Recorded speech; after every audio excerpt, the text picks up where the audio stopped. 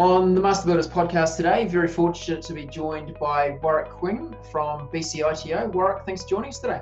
My pleasure. Good to be here. Yes, now crazy, unprecedented times that we find ourselves in, Warwick, at the moment, and I might just give some context for our audience that we're recording this on the 20th of April. We're a couple of hours away from the announcement from the government as to whether we're moving out of lockdown. So some of the answers here, well, certainly our answers are based on that context that we know right now, still being in level 4. But let's find out what's lockdown been like for you. First question for you, Warwick. What's been your favourite meal? So we went vegan about 6 months ago. Right. And I've never been vegan in my life. So roast lamb. So we have a Zoom dinner meeting Yes. every Saturday with a bunch of mates, and I'm back on the roast. Good job. I term that being flexitarian. Oh, Which I do, vegan when it suits, and an absolute carnivore when it suits as well. Yeah, indeed. Yeah. Nice. And lockdown, it's presented some challenge for us around both our physical health and our mental wealth. What have you been doing to keep those two in good order? Yeah, so I'm pretending I'm out here, right? And I've got a net in the backyard practicing my golf. Dug up half the lawn. I've got divots all over the show. Go out for a walk every lunchtime. It's supposed to be within 1K of your, Mm-hmm. stretching it a bit. Mm-hmm. And I got a bit of a home gym set up in this room here, but you can't see because I've got I've got some 18th green and fairway in front of me. But yeah, not bad. The front's not too bad. Good job. Well done. And BCITO, you guys are a learning organisation. You're out there helping a lot of your employers and your trainees learn. But for you, Warwick, have you learned anything new while you've been in lockdown? Oh, I'm over Zoom. I've got a tiny screen and my eyes are square, but it is a great way to connect. I don't know what this would have been like a decade ago. Impossible. Even during the GFC, we didn't have this kind of technology, as smooth as it was. So it's been a godsend in one respect, but I don't think it's permanent, although it will replace a lot of meetings and bits and pieces. But you can't beat that face to face when you finally get around and, have that physical contact. Or you've had a extensive career yourself. You've worked for other membership organisations like Master Builders and Motor Trade Association. You've worked in government. Tell us, is this the most challenging time you've faced? Yes and no. The circumstances in which this kind of next recession hits is different. They're all different. This is about my 5th recessive rodeo, if you like, since 87, 97 with the Asian crisis, 2008 with the GFC, the Christchurch earthquakes, and now this. And whilst the circumstances are always different, the property market always reacts pretty much the same. And so I think we can predict with some certainty what we think people's behaviours will be. And based on that, we can do stuff to respond to that. And what I hope we don't do is do what we've always done and basically done nothing and left the market to fend for itself. And I'm particularly interested, in the training space in that regard, because if we leave it, it's very brutal. We lay off trainees and apprentices because there simply isn't the work. And then they're the first to go and they're always the last to come back because firms need that confidence in the forward work in order to invest in training again. That takes another year, 18 months, once a recovery happens. And then, of course, we're all screaming for them because we haven't had them. So we need to keep that capability in the system somehow so that we don't end up in that same position in 18 months or whatever the time frame is. So we need to bridge this gap because we won't have things like immigration to fall back on, which we've done in the past because our borders are likely to be locked down for some time. So that's, true. I think, is kind of how it will need to be looked at over the next little while. And Warwick, let me play devil's advocate for a moment. I'm out there, I'm a construction company owner. I've maybe had some jobs deferred. I've got less work than I was anticipating. I have got the apprentice working for me at the moment and I'm going, shouldn't let him or her go. What guidance would you give me as a construction company owner at the moment? Yeah, so firms have to do the right thing for their firm, right? The survival of their firm is number one. No firm, no apprentice anyway. So I think, as 80%, we've got 13,000 plus apprentices in our system at the moment that BCITO has, 80% of those are in residential. So it's the residential market that is going to affect apprenticeships by a long way. And that's the market that's likely to be most affected because it's relying on the confidence of, the homeowner to invest. Either it's off plans or it's getting a mortgage or whatever it is. And we know that that will be weak over the next 12 to 18 months. All of the economists are saying it, but there's some disagreement on when the recovery will be. So it's likely to be affected. And we are likely to see apprenticeships laid off. That's just the nature of what it is. So I think we have to say, well, okay, we've got to swallow that pill. Firms need to shrink in order to respond to whatever's in front of them. But rather than lose the apprentice to the ether, we need to keep a connection with them. And what we're promoting is that rather than lay the apprentice off, do something like give them a year's leave without pay. And what we're wanting government to do is say, well, look, rather than let you go on the dole, we want to be able to work with you to allow you to do some on-job learning if there's enough work, or some off-job learning through the NZIST or some other mechanism, and maybe a mix of both, or supplement that with ongoing support from, say, the ITO, even digital learning. So these people are likely to become MSD clients anyway. So if we're able to support them so that they continue to learn during that environment, either with some further support, it might be financial, it might be something else, they don't become NEETs, not in education, employment or training. They keep that relationship with their firm, even though they're not working for them yet, so that when that firm recovers, they can get them back. Because from a training perspective, we know as soon as an apprentice changes firms, their chances of completing that qualification drop by 50%. And so it continues to drop. And if you think about it, education and learning needs a stable, strong environment in order for that to happen well. Imagine trying to do NCEA level 3 when you're going to 4 different schools in 1 year. Yeah, impossible. Really difficult. So that relationship is absolutely critical to completing that apprenticeship. And so what we're saying is, don't lose these people. Don't waste the learning they've got to date. Somehow keep them in the wider construction ecosystem so we can get them back when we need them, and we're not so far behind the 8 ball like we are every other recession when we leave it over to the market to figure it out. Because the market's not there to figure out apprentices. It's there to survive as a firm. So we're promoting bringing forward some of the things that the vocational review of education was all due, and fast tracking those and looking at this quite differently. I think it's the COVID-19 situations forcing many organisations to rethink their business models, to pivot. And I guess what you've outlined there is that we've got really 4 different entities involved in this. We've got BCITO as the training organisation. We've got the government as a provider and a setter of policy. We've got the employer, and we've got the trainee, the apprentice.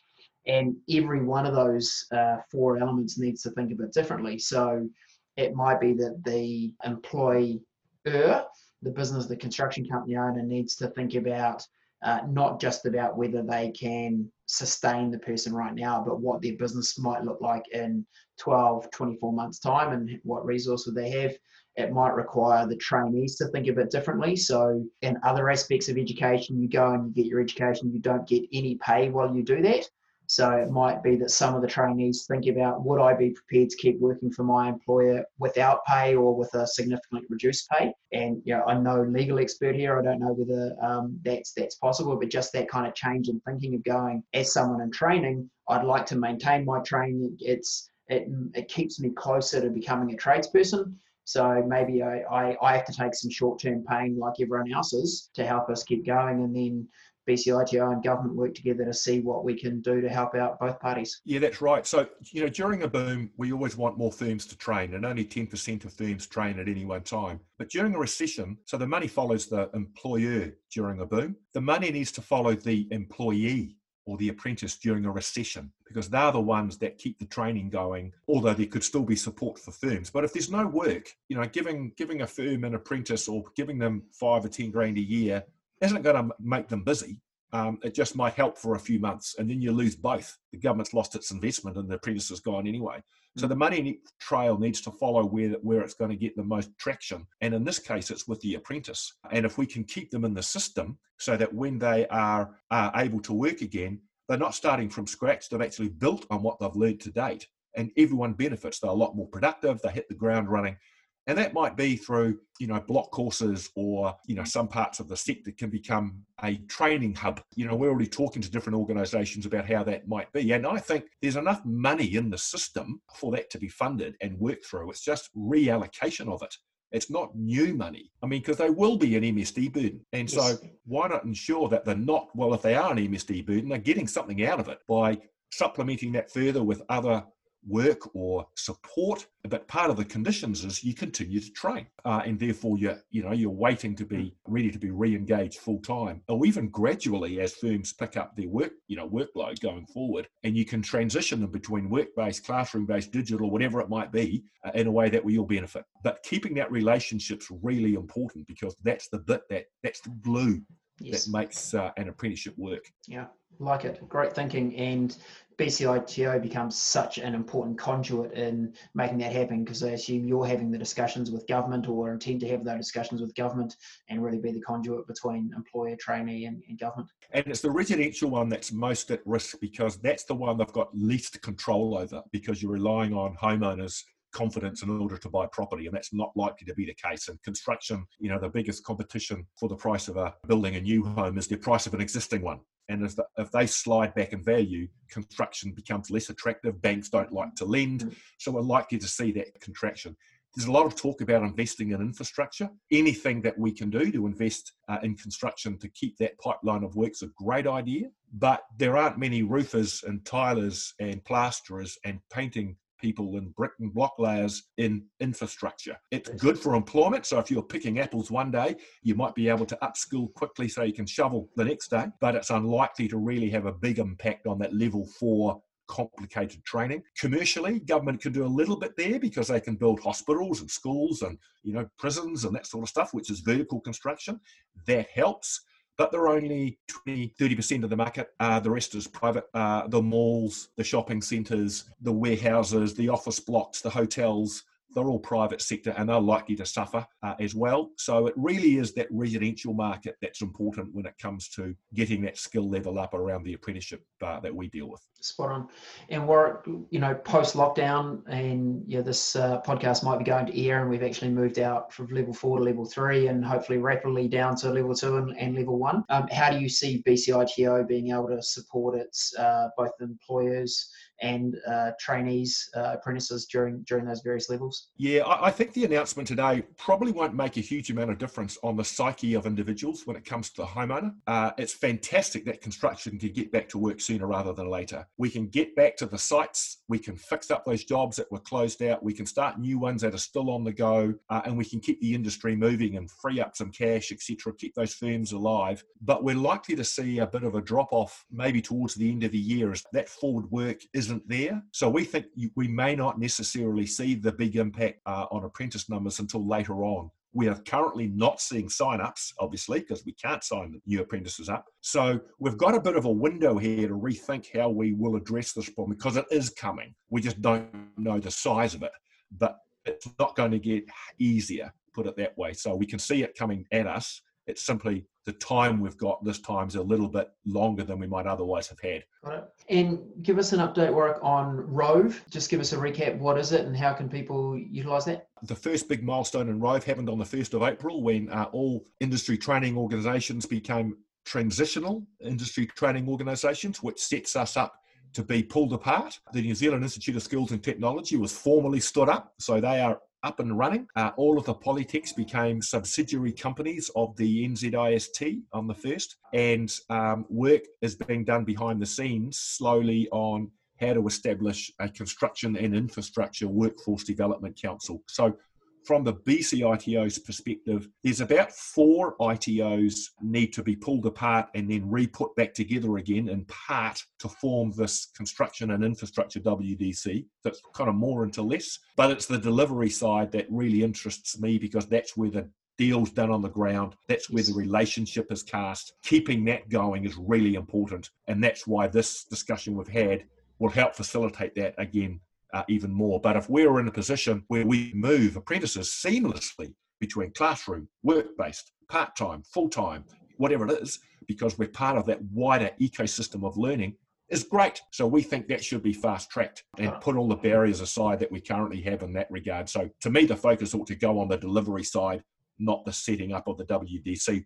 Whilst that's got to continue and shouldn't be slowed down, we've got to turn the burner up on the other side of the ledger. Got it. And so from a employer and a trainee perspective, it's like, keep doing what you're doing right now if you're in a position to do that. BCITO remains your front door into everything that you're doing. There's going to be a whole lot of work that happens behind the stage, back of stage, to get things going. But at the moment, customer facing, if you like, keep doing what you're doing, and you'll notify the members when changes required. Correct. And if we can get these things in place over the next little while, by the time you come to say, oh, what am I going to do? We've got an answer for you, or we've got an option for you, rather than let them go and goodbye. Of course, we hope none of this happens.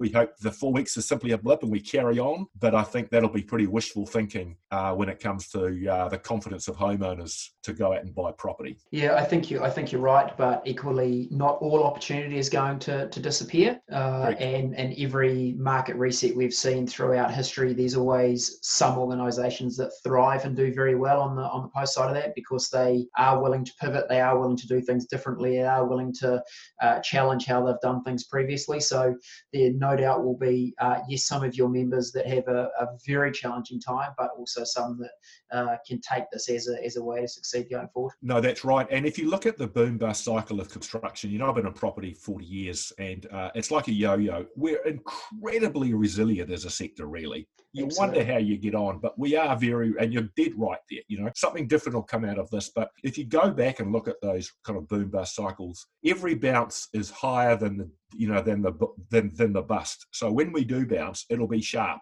because we're not building probably in the same numbers. The pent-up demand for housing is still going to be there. We had record consents a month ago, 38,000. Yes. They're sitting there. And so the longer we don't build, the greater that demand happens. So when the cork finally comes out of the bottle, it'll be even stronger, and there'll be even more screams for it. So it's getting through this period that's really important, so we don't lose the capacity that we've got. And even then it's struggling. So it'll be worse if we don't do something different. It felt like we got close to catching up the pent-up demand we've had from the previous property cycle, and obviously we were seeing consents rise and we were getting some improvement, but didn't feel like we'd caught up yet. So no, we were still in backlog. So I still think this is going to add to the backlog. So no, it may not be gold fields out there in terms of opportunity, but there will still be plenty of demand to get things going, I think, if you're willing to go and find it. And sure as night follows day, every recession is followed by a recovery. So it's just Correct. How long is that gap? Correct. So Warwick, thanks for your insights. Any other messaging you'd like to send out to the Master Builders members on this podcast? No, it's good to see you all virtually. My best wishes to you all. I thoroughly enjoyed my time at Master Builders, and keep up the great work that you do. Fantastic, Warwick. Thanks for joining us on the podcast today. We really appreciate it. My pleasure.